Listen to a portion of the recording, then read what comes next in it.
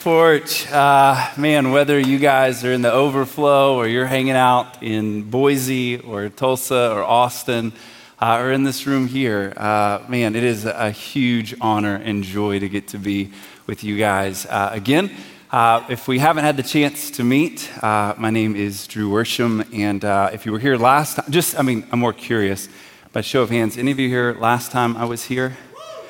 Okay. Thanks. That's super encouraging. I'm a little flattered. Well, I knew coming back that there was probably no way that I would be able to step up on this stage and not do what we did last time, which if you were you're already ahead of me. For the last 15 years of my life, I've spent traveling full-time as a professional magician or illusionist for the Christians that are here. And it's usually a joke, we'll see. But I figured we'd kind of just kickstart and maybe do a trick if that's okay with you guys. Is that cool? Yeah. Usually that's the response. Well, I was born in the 80s, and then I spent most of my years growing up in the 90s. And there was this really popular game that was, like I said, popular when I was a kid, and then it kind of fell out of fashion. And then recently has kind of surfaced in popularity, and I think probably has a lot to do with this kind of 90s fashion trend. And some of you may have one of these, you may have seen one of these, but just out of curiosity, do you guys know what this is? Rubik's Cube, yeah, very good. Well, what's interesting about, just actually curiosity. And be honest, don't try to impress everybody here tonight, but just by show of hands, how many of you can actually solve a Rubik's Cube? Like if we give this to you right now, you could probably solve it before we left tonight. Oh, wow. Very cool. Okay. Maybe one, kind of like you were nervous about it. Maybe not so much. You, sir, you can, right here. Oh, wow. Like people are pointing at you. It probably means you were homeschooled. I'm just kidding. That's honestly the first time I've used that joke. I'm glad it worked. Tell me your name. Yeah, Ryan. You really can solve the Rubik's Cube? Were you homeschooled? Yeah, you were. Yes!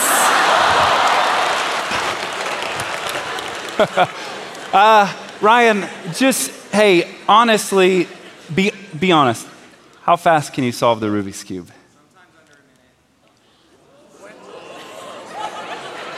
I don't know if you heard that, but he said under a minute. Sometimes. Okay. You got to drop that disclaimer just to make sure. I tell you what, Ryan, join me up here. Will you guys give him a huge round of applause? Yeah, keep clapping. He's got, oh man. I shouldn't have picked the guy in the middle. Come on. Keep clapping for him. Oh, whoa. Nice. That was impressive. Okay, step up here. Ryan, if you would take this and shuffle it for us and make sure it's just one of those cheap Walmart things, so be careful, don't drop it. I'm sorry. Okay, you feel good? Yeah, I feel good. Okay, perfect. Ryan, this is where this gets to be fun. Okay. I want you to take it and put it behind your back. And here's what's going to happen in just a second. In just a minute, Ryan's going to solve this Rubik's Cube behind his back without looking. And I'll probably be honest with you, this is going to be maybe the most impressive thing that you see me do all night. But if I told you were going to do that, what would you say? I've done it before. You solved it behind your back? Or like without looking. Without looking. You memorized it though? Yeah. Okay. Well, just so that I didn't think this day would come. I didn't know you were that homeschooled. So, I'm kidding. Ryan, but you didn't look at it, you didn't memorize it. So if you were to solve it right now, that would be a miracle. Yeah. And Ryan, be very honest, don't lie. We didn't set this up beforehand. This is the first time we're meeting, and you really did shuffle the Rubik's Cube. You're not just playing along. Yeah. Okay. Well, tonight, that's exactly what's going to happen. Okay. We're going to try for you to solve this Rubik's Cube. And the way this is going to work is because right now it's impossible. I'm going to try to get inside of your mind. I'm going to try to influence every single muscle movement that you use with your fingers. Okay. So I'm just going to tell you up front, don't overthink this. Don't fight it. Like I said, just kind of almost like you're just, if you really could have this superpower, what it would feel like to solve it. Now, I need to take a good look at it. We've got green on the top. Be very careful as you turn it, don't drop it. We've got green. See the red side, white, orange, yellow, blue, and we're missing, okay. Perfect, okay. I think I have a good idea. On a count of 3, you're going to just start solving that Rubik's Cube, okay? Like I said, behind your back, do not overthink this. And this is going to blow their minds. But to make it interesting tonight, just for fun, we're going to add a second Rubik's Cube into the mix. And just to kind of have a sample here, I'll be doing this as well. Now, we want to, Ramsey, you can back me up on this. You bought these Rubik's Cubes, and you and JD, you guys shuffled these before we came up here, okay, to even begin with. So this should be fun. Oh my gosh. Are you ready? Yeah. I'm a little nervous. Okay. You got this, Ryan. You got this. You ready? 3, 2, 1. Begin solving now. Go with your impulse. Don't overthink it. Just keep moving. Just keep moving. Keep moving. Doing great. Keep moving. Very good. You feeling confident, Ryan? Good. Okay. Stop. Finish the move. And here's what I want you to do with the Rubik's Cube still behind your back and your right hand open. Would you just kind of take your hand and put it out just like this? Ryan, in just a second, not now, you're going to take that Rubik's Cube and you're going to show everyone what you've done. Now, here's the deal. Ryan, if you pull out a solved Rubik's Cube, the chances of you doing that are 1 in 43 quintillion. Which you're like, that's just a big number. Just if you're curious, you're more likely to leave tonight and swing by the gas station and pick one of those Powerball pick 6 and to get all 6 of them right tonight. But not only tonight and tomorrow and the next day, but every single day for the next 72 years. That are the chances. So I tell you that to say that if he pulls out this Rubik's Cube solved, that's so impressive that it probably deserves a whole lot more applause than what's been given so far tonight. It may be a standing ovation for you. Ryan, show him what you've done.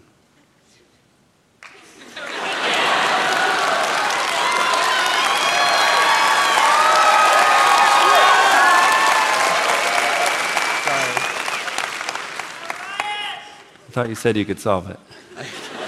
And you said you could solve it behind your back. Okay, cool. Well, at least one of us will do something impressive tonight. Ta-da! I'm just kidding.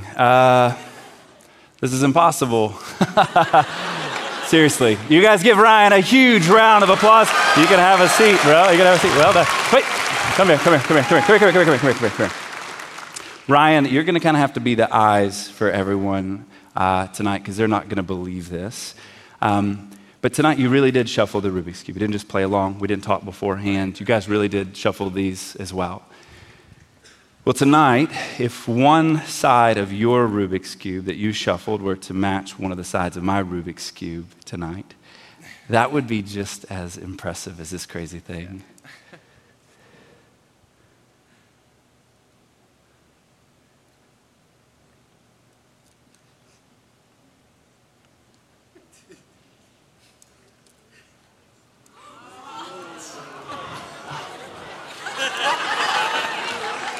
Right? That's impressive. I thought so. No. They're not impressed. Maybe it'd be more impressive if they realized it wasn't just one side, Ryan, that there were actually 2 sides that matched tonight. Yeah. Not just that, but what if there were 3 sides that matched as well? We'll just keep going. What about 4? No, this is... Okay, no, it's cool. No. They see this all the time. But it's not just 4. We've got 5. We've got 6 sides that match exactly. Would you guys give Ryan a huge round of applause? You can have a seat. Well done. Yeah.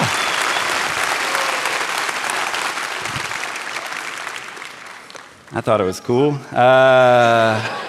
sweet. I guess that one's more for me than it was for anybody else. Well, tonight, right before walking up here on stage, a friend of mine, Austin, who traveled with me to San Antonio, we're on staff together at a church in San Antonio, and he just, lovingly just kind of pat me on the back and said, Drew, it's really easy to step on stage as a performer. You've done that for the last 15 years, or maybe even as a preacher. Tonight, if it's okay with you, I'd like to just maybe step away from just the performer side and just speak to you as a pastor, and maybe even as a big brother, hoping that you would leverage your life for things that really matter in your short amount of time here on planet Earth. A lot's changed in my life since, I think, September we were here. My wife and I, we have a 2-year-old, which is crazy. I think we have a picture. My wife's name is Jane, and we have a 2-year-old named Tilly. She's amazing. I don't know if exactly the timeline, but I think I left the porch, and the Spirit's just moving at this place, and went home and found out a few weeks later that we're pregnant. And so I don't know if there's a connection. I don't know if it's a porch baby or not. I'm not sure how that works. But so we're having a son come June, and we're pumped about that. But I share that just to kind of catch you up with our life, but also to let you know that we really do love you guys, and we love what God is doing here, and this really is a special place. That we can look around, and there are places all over the country that want to tap into the DNA of what God is doing here in Dallas. There are people in San Antonio right now that are gathering together and go, how do we replicate this? How do we clone this? Because there seems to be a move of God because of the leadership here, and we want to be a part of it. So God is doing something really, really cool, and my hope is just to kind of step into a moment and just kind of like keep it spinning. And so I want to pray for us, and then we're just going to dive into God's word, and we'll let him speak for himself. So Jesus, tonight, in these next few moments, here's what I know with all my heart. Not a single person in this space and in this room needs to hear from me. That no one in this room needs a magic trick. No one needs a joke or a story. Father, we walk into this place needing to hear from you because it's your words that are everlasting. It's your words that have the ability to take a dead person and bring them back to life. It's your words that change us at the core of who we are. And so, Jesus, I'm begging you tonight to speak to us. Speak to us in a way that we really can understand. Speak to us in a way that our hearts can interpret. God, I pray that we would leave this space forever changed, not because of some lecture or for some performance, but because you showed up and you showed off and you spoke to us. And so, God, please, Don't let me speak from my own heart or my own thoughts. Let me just be a microphone that amplifies your voice to your people. It's in your name we pray. Amen. Well, if tonight you have a Bible, I'd love for you to turn to Acts, Acts chapter 18. If you need to swing to the table of contents, please feel freedom to do that. But Acts is right after the 4 Gospels, Matthew, Mark, Luke, John, and then you got Acts. Now, as you turn there, I'm not sure if any of you guys remember middle school yearbook day. It's one of those days that you wake up with a lot of confidence and you put on your, Guess jeans pressed to the hilt, maybe a Gap polo, use some LA looks to spike that part just right. Just kidding. It is horrific memories. But the reason I tell you that is because if you think back, a yearbook is ultimately a snapshot into what life was like back then. A life was like back in that year. And I share that because we're going to dive into a pretty obscure chapter in Acts chapter 18. And what it is ultimately, I want you to see it this way, is a yearbook which is snapshots of what life was like for a few people in the story. And Acts 18 is going to introduce us to several people. And like I said, it's this kind of yearbook for the early Corinthian church. And we're going to see what they're remembered for, what they lived for, and most importantly, we're going to see a snapshot of how God accomplishes his plan in and through them with ordinary, everyday people. And so tonight, I'm going to go ahead and kind of give you the punchline. I'm going to kind of give you the thesis. So if you're taking notes, you write this down, and you go out to eat, and somebody's like, hey, what'd that guy talk about? You just say this sentence, and it looks like you paid attention. And here it is. This is what I want you to catch tonight. If you hear nothing else, is that God accomplishes his extraordinary plans through everyday, ordinary people. That's God's MO.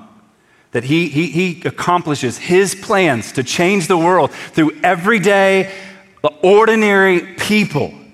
And that's what this yearbook is going to try to tell you and me, that there is a God who has a plan to make disciples of all nations, and his intention is to use everyday people to carry it out. So tonight we're going to meet some ordinary people who are living for God's plan, and then we're going to see 3 signs so that you can know whether or not you are living for your plans or for God's plans. That's our goal. Got it? Feel good? Let's rock and roll. Acts 18, look at verse 1, and here's what the scripture says. It says, after this, Paul left Athens and he went to Corinth. And he found a Jew named Aquila, a native of Pontus, recently come from Italy with his wife Priscilla, because Claudius had commanded all the Jews to leave Rome. And pause there for just a second. If you've maybe spent some time in the Bible, or, unlike me, like I didn't grow up in the church, didn't know a lot of this language, but you may recognize Corinth here, because that's where the Corinthians live. And the Apostle Paul is eventually going to write 2 handwritten letters to the church that he helped start here, this church right here. And so we get to see a little bit of the humble beginnings. The first people who show up in the Corinthian yearbook are Aquila and Priscilla. It's a husband and wife duo who have literally been kicked out of their country under religious persecution and have arrived in Corinth as refugees. And watch this. Don't miss this, Porch. That's where God begins his plan. 2 refugees. Like, think about this. When their lives and their plans had totally fallen apart, that's when God steps in and he begins to use them to accomplish his plan. When their life looked totally finished for them, they were just in this survival mode in a new city, God was just beginning to use them in his plan. And that needs to be an encouragement or a challenge to some of you tonight. That God takes what looks like dead ends and he uses them for new beginnings. And some of you, that's how you walked into this space tonight. You feel as though you're in a dead end situation, that life hasn't turned out the way you expected it, that you didn't get the promotion that you were wanting, or maybe you've lost your job, or you're still not married, or maybe worse yet, you still can't even get the first date. Or maybe you feel like a refugee. There's great news that maybe your life didn't turn out the way you planned it or the way you thought it would, but God is just getting started with you. That God uses everyday people with everyday problems and everyday situations to carry forward the greatest hope in the world. And that, listen, it's not just that he can use you. It's that he plans to use you. So Porch, wrap your mind around that. So often it's so easy for us to step into places like this. We're like, no. God can use you. That's your job. That's your profession. And we feel like our responsibility is just to come and to just sit in the seats and maybe just happily participate. But what if God actually wants to use you? Like, what if God wants to change the world through you? Have you ever thought about that? That God used 12 teenage boys in the middle of nowhere, and he flipped the world upside down spiritually because they believed him. Can you just begin to wrap your mind around what would happen if just 8, 10, 12 of you in Dallas or Cincinnati or Boise said, God, you can use me. There's nothing special about me. If I'm honest, I feel like I'm at a dead end and I've got very little to offer, and God shows up and goes, good. I was waiting for you to figure that out. Let's keep going. He goes on in verse 2, and he says, and he went, Paul goes to see them, and because he was on the same trade, or he's of the same trade, he stayed with them and he worked, for they were tent makers by trade.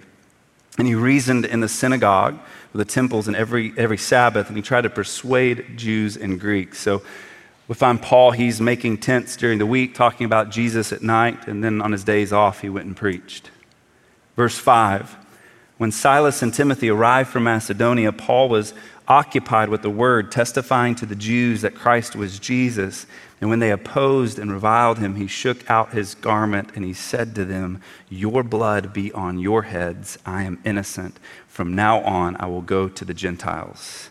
So finally, the summer interns have arrived, Silas and Timothy, and Paul shifts his focus from tent making to preaching the good news. Now, real quick, because if you're like me and reading this scripture, you get to this part where he says, your blood be on your heads. And if we're honest, let's just be honest, if that's okay. Can you do that in church? I think so.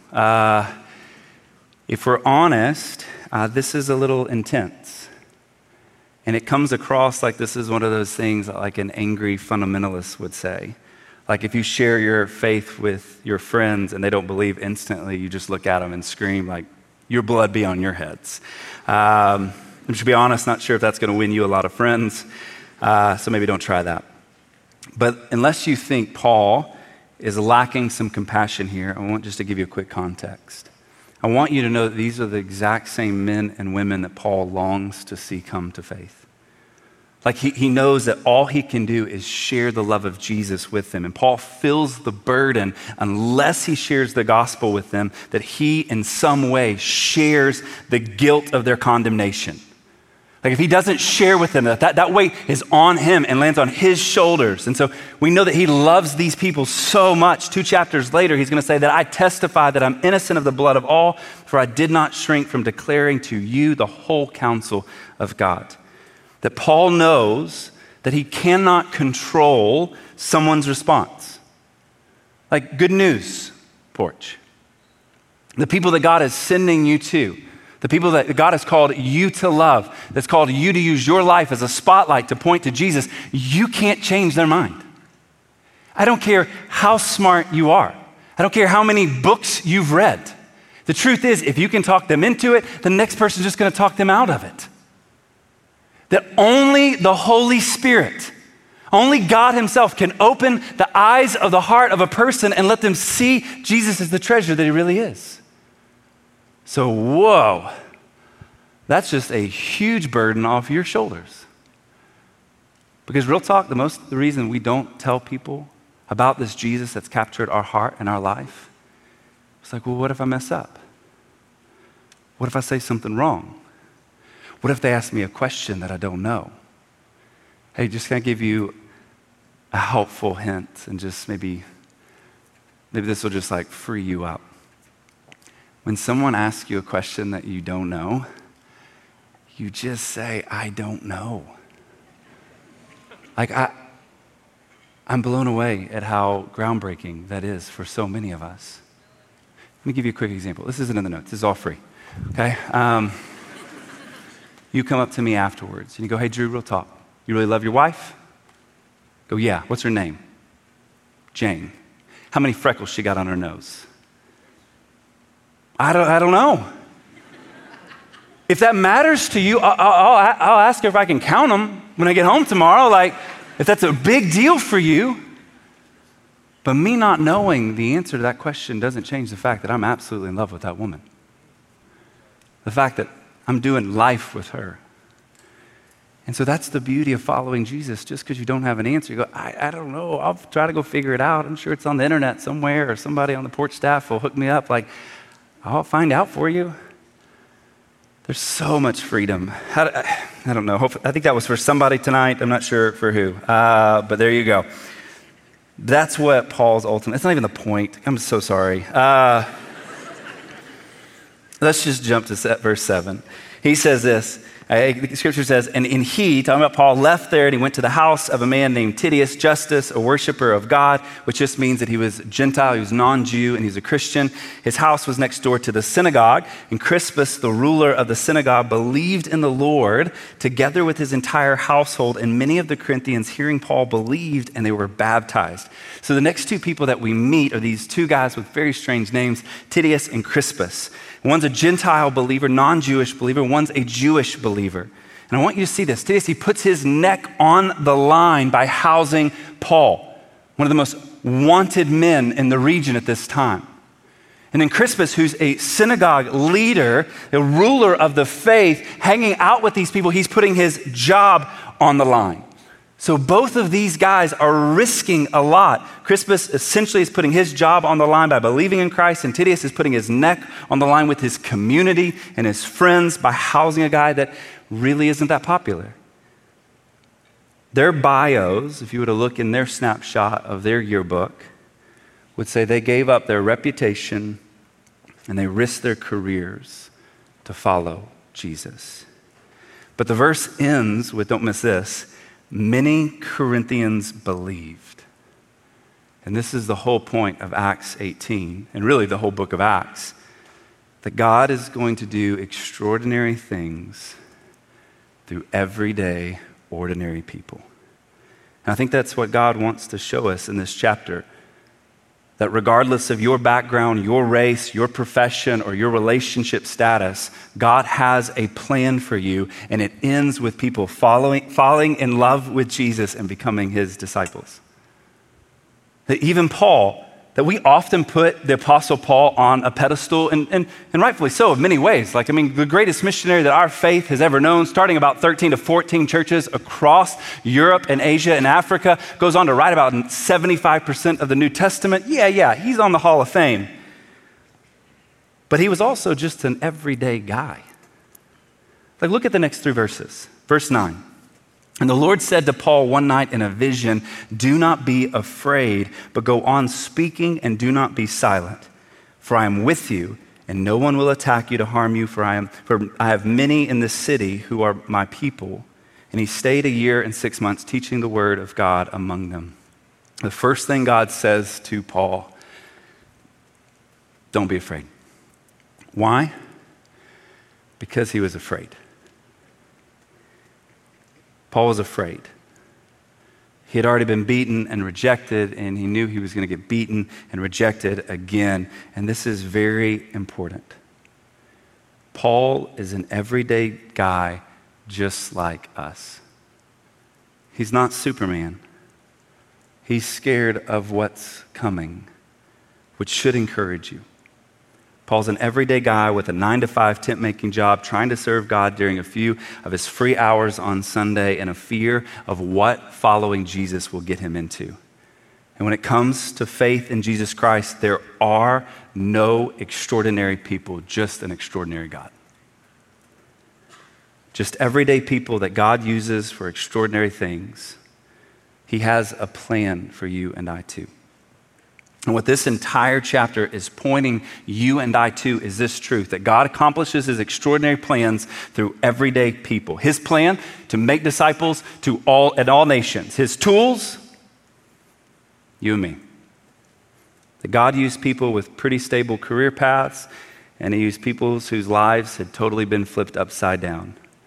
He even uses interns. What did they have in common? They chose to live out God's plan for their lives and not their own. Their yearbook, the slogan would have been trading our plans for God's plans. So here's the question I want to leave you with tonight. And hopefully you have a chance to discuss this as you go hang out and grab coffee or hang out in the lobby or go grab a drink with friends. What plan are you living for right now? Like, what plan are you living for right now? What plan is guiding your decisions, influencing your relationships? Because you're all living for a plan. The question is just which one and whose. And so here's what I want to do. I want to go back through this chapter and I want to show you 3 signs to help you evaluate whose plans you're ultimately living for. Okay? So here we go. We'll go fast. These are 3 signs that you're living out God's plan for your life. Okay? Number 1, here it is. You invest your life into others, not yourself. You invest your life into others and not yourself. And listen, real talk, I'm not talking about taking care of yourself. You should. But I think many of us have taken that expression way too far, and it's all we do is take care of ourselves. And we need to figure out, what does it look like to actually invest in the life of others and not ourselves? Paul moves in with Aquila and Priscilla here. He works with them. We know that from other places in Scripture that he develops a deep friendship with them. And that's why, like, you see him, like, when he's in Ephesus and he leaves the church there in verse 18, like, by the time he writes to the Corinthian church, he mentions them 3 times throughout the New Testament. Like, he's constantly referring back to them. But Aquila and Priscilla, then they take their lives, and later on in this chapter, we won't have time to get to it, they meet a guy named Apollos. And Apollos is, essentially a fairly brand new believer in Jesus, but he doesn't know the whole story. And so Aquila and Priscilla go, hey man, we'd love to include you. And they invite him into a conversation that we don't know is just like one time over coffee, or if it's like months. They begin to, let's share the whole story with you, and they invest in him. And that even, this is so interesting, just something cool to notice, that Timothy, who's the intern in verse 5, Timothy's watching Paul invest in Aquila and Priscilla, who then invest in Apollos. And sometime later, Timothy gets a letter from Paul in 2 Timothy 2:2, and he says this, he says, hey Timothy, what you've learned from me, entrust to faithful men who will be able to teach others also. Timothy, what you saw me do by investing in others, invest in others. Like what you watched me do, you do that. Pass it along. This world is not just about you. Invest in others. Porch, can I ask you to just maybe pause for a second and think about your yearbook? Think about if we took a snapshot right now of your life, what would you be remembered for? Because how you're remembered is directly related to who and what you invest your time and energy into. Real talk, just think about that. High school, if you invested in chess club, drama club, sports, like that's what the snapshot shows. Where you invest your time and your energy shows you, man, what you're living for and what you're investing in. Can I ask you tonight, if it's okay? Who are you investing your life into? Let me get real for a second. Here's what many of you think right now. Drew, listen, I'm just trying to figure it out. I'm just trying to figure this job out so I can hopefully maybe get a date. So I can get a date, so maybe I can hopefully maybe get married, maybe settle in, maybe get some kids. And real talk, what happens is we go, well, I'll start investing in others once this happens. I think I shared this with some of you last time. That we go, you know what, well, here's what will happen is once I get married, Drew, I think I'll have lots more free time to start investing in people around me. And you're like, actually that wasn't true. That's kind of crazy. But I bet when we have kids, once we have kids and a bunch of little people running around, I have lots of time to invest in others. Well, maybe when they graduate. Maybe And here's the deal. Many of you, sadly, will spend the rest of your lives saying maybe then, and you will spend the rest of your life living for your plans and not the plans that God has for your life. And tonight, I love you enough to step into this moment and to go, you may be missing out on God's best for your life because you've made it all about you.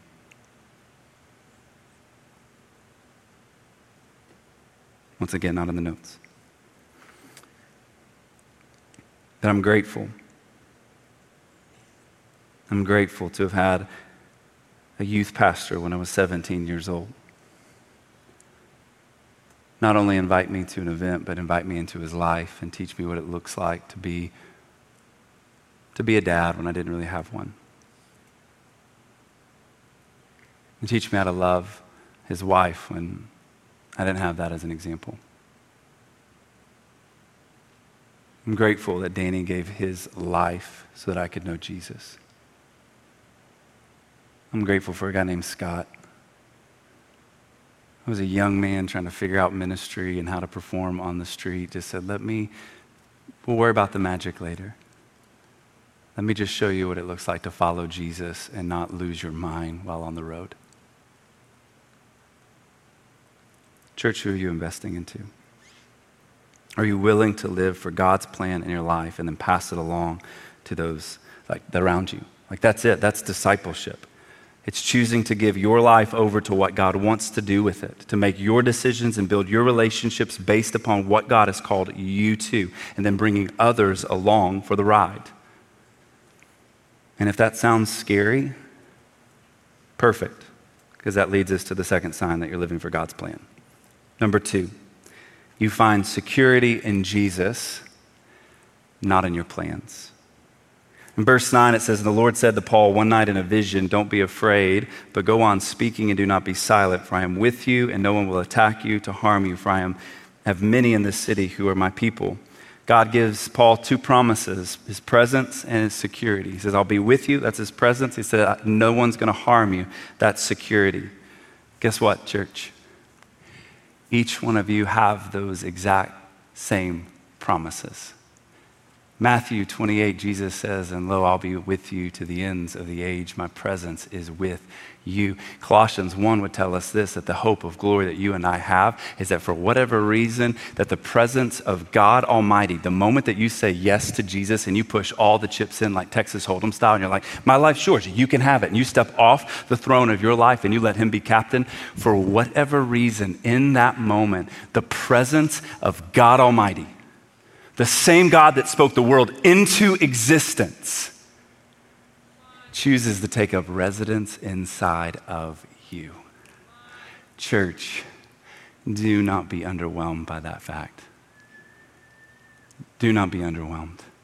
So many of us, man, I can tell, you just look at me, you're like, yeah, Drew, big deal. We know that. God's in our hearts. We went to Vacation Bible School. We can sing the songs. We can even spell it. He's deep, deep down in our heart, and we, whatever the emotions are, are you kidding? The God of the universe, the creator of all things that we know, lives and dwells inside of you?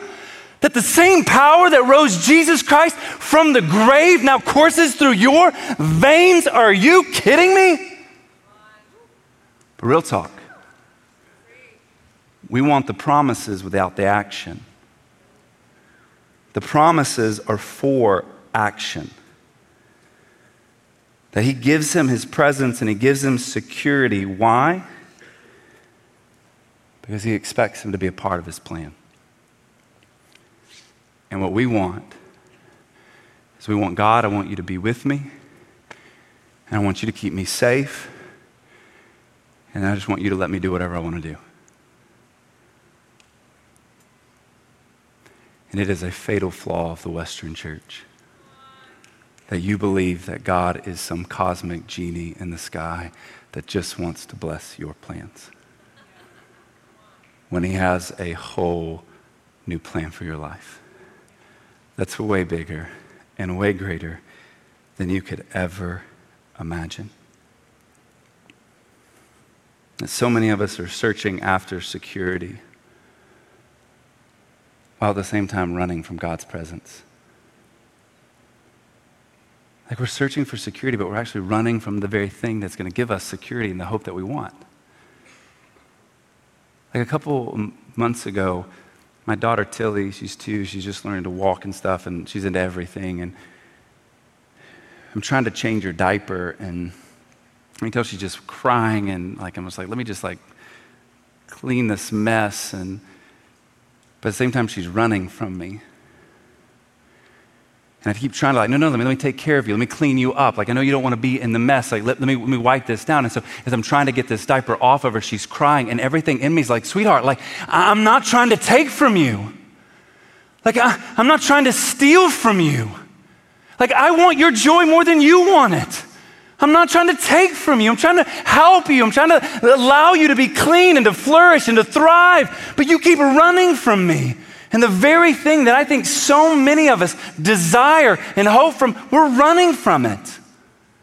And trying to build our own plans and to live out our own security. The question is your security found in Christ, or is it found in your plans? Another side note, man, if you know Jesus, you really have experienced His love. Has your plans changed? How has the gospel changed your plans? Because I submit to you, if they haven't changed much, you may not know Jesus. Tomorrow morning I wake up and something horrific happens to my wife. My whole life is shattered. My plans are different. Not just for tomorrow night, but not just for the rest of the year. I mean, I'm messed up. And here's why. Because I actually know and love Jane. If the gospel, if you found out tonight it was one giant hoax, that none of it was real, all made up, how would your life be different tomorrow?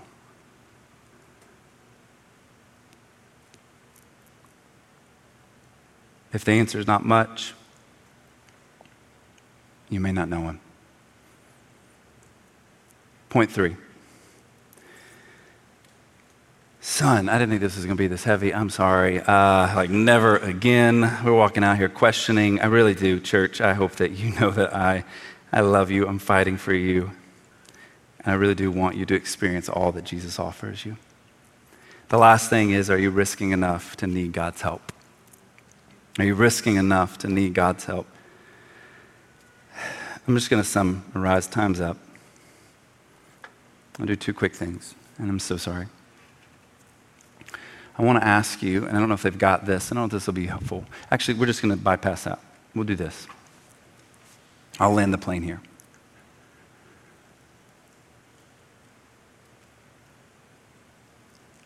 With everything in me, I believe that God absolutely loves you. That the love of Jesus is more real than the chair you're seated in tonight. And Jesus is inviting you into such a sweet story. But to really follow after Him, it takes you stepping off of the throne of your life and letting Him be the captain and letting Him call the shots. Trading in your plans for your life and all the ways that you thought it was going to roll out and maybe did or didn't. And go, Jesus, I'm going to choose to trust you. I'm going to choose to follow after you. And God, I want you to use me in really big ways. All of us in this room are living for one of 3 things, one of 3 symbols that this is helpful for you. Maybe this will just kind of jar. Either you're living for a ladder, your plans are pointing to a ladder, like this is all about you climbing and trying to achieve something, or some of you, you're living for a couch. It's all about comfort. It's about you playing it safe. It's about you getting enough retirement. It's about you having a nice enough car. It's your comforts. or it's for a cross. You take your plans in your life and you can fit them into any one of those three symbols. Let me give you a quick example. Some of you, you're like, hey, listen, real talk, Drew, I'm trying to get married. I want to be married. I'm tired of being single. That's a great plan, but it falls in one of those three things. You either want to get married because you're trying to keep up with your friends and you need to climb up that social ladder and you feel like that's going to help you out. Or it's a couch. Drew, I'm discontent. I feel lonely. And I feel like that person will offer some comfort to me and will make me feel better. Or you see it through the symbol of the cross and you're like, hey, here's the real talk. Marriage has nothing to do with making me happy. It's nowhere in the Bible. It's a philosophy that's a little under 100 years old. That God cares way more about your holiness than he does about your happiness. And so, God, I'm stepping into this marriage and I'm going to take the same posture that you, and it doesn't matter if I'm served, it's all about me serving this person and helping lead them to the throne room of Jesus. And it's probably going to hurt really, really bad, but I want to give my life away to this person because the cross is the symbol that I've chosen to dignify my plans. And if that doesn't happen and I never get married, I can still be a servant and none of the plans change. But God wants to use you to do something extraordinary in Dallas-Fort Worth. I started this whole thing, Ryan, with the Rubik's Cube. And what's beautiful about the Rubik's Cube, Ryan, is that there's really nothing special about this. It's a bunch of plastic pieces that are on a little swivel device that move and shape. Legitimately, you bought these, Ramsey, at Walmart, or Target, I think, actually. There's nothing special about them. What makes the difference for the Rubik's Cube is whose plans it chooses to submit itself to. On its own, it stays here jumbled and confused and frustrating. Putting it in the wrong hands, and it gets even worse. There's nothing ordinary about the Rubik's Cube. What makes the difference is whose hands the Rubik's Cube finds itself in. Tonight, I want to leave you with this. Watch.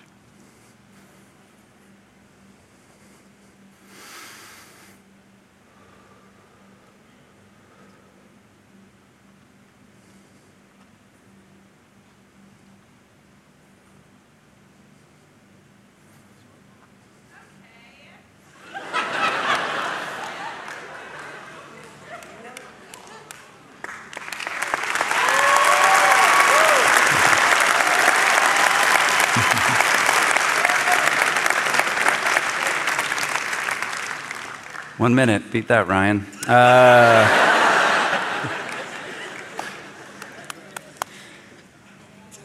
Porch.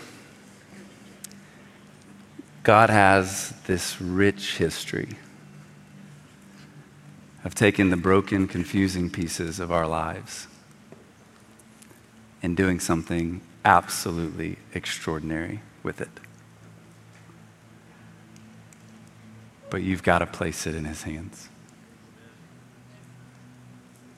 And so tonight, man, I don't know what the next step is for you, but I encourage you to maybe just sit for a second and go, God, what are you asking me to give over to you? Maybe just take it, maybe not rush into the song or rush off to get coffee. Maybe just sit and go, Jesus, what are you saying to me tonight? Because I want to say yes. And tonight, if you are in this room and you don't know Jesus, surrendering your life is step one. And he loves you. And if you hear anything else from me tonight, hear this. He is absolutely worth it. So church, pray with me. God, I don't know what you're doing in this room, but I know that you're moving. And God, I pray that you would take these next few moments and you would speak to your people. Would you lift our eyes to see you, to experience you, and God, we walk out of this place forever changed. We need you.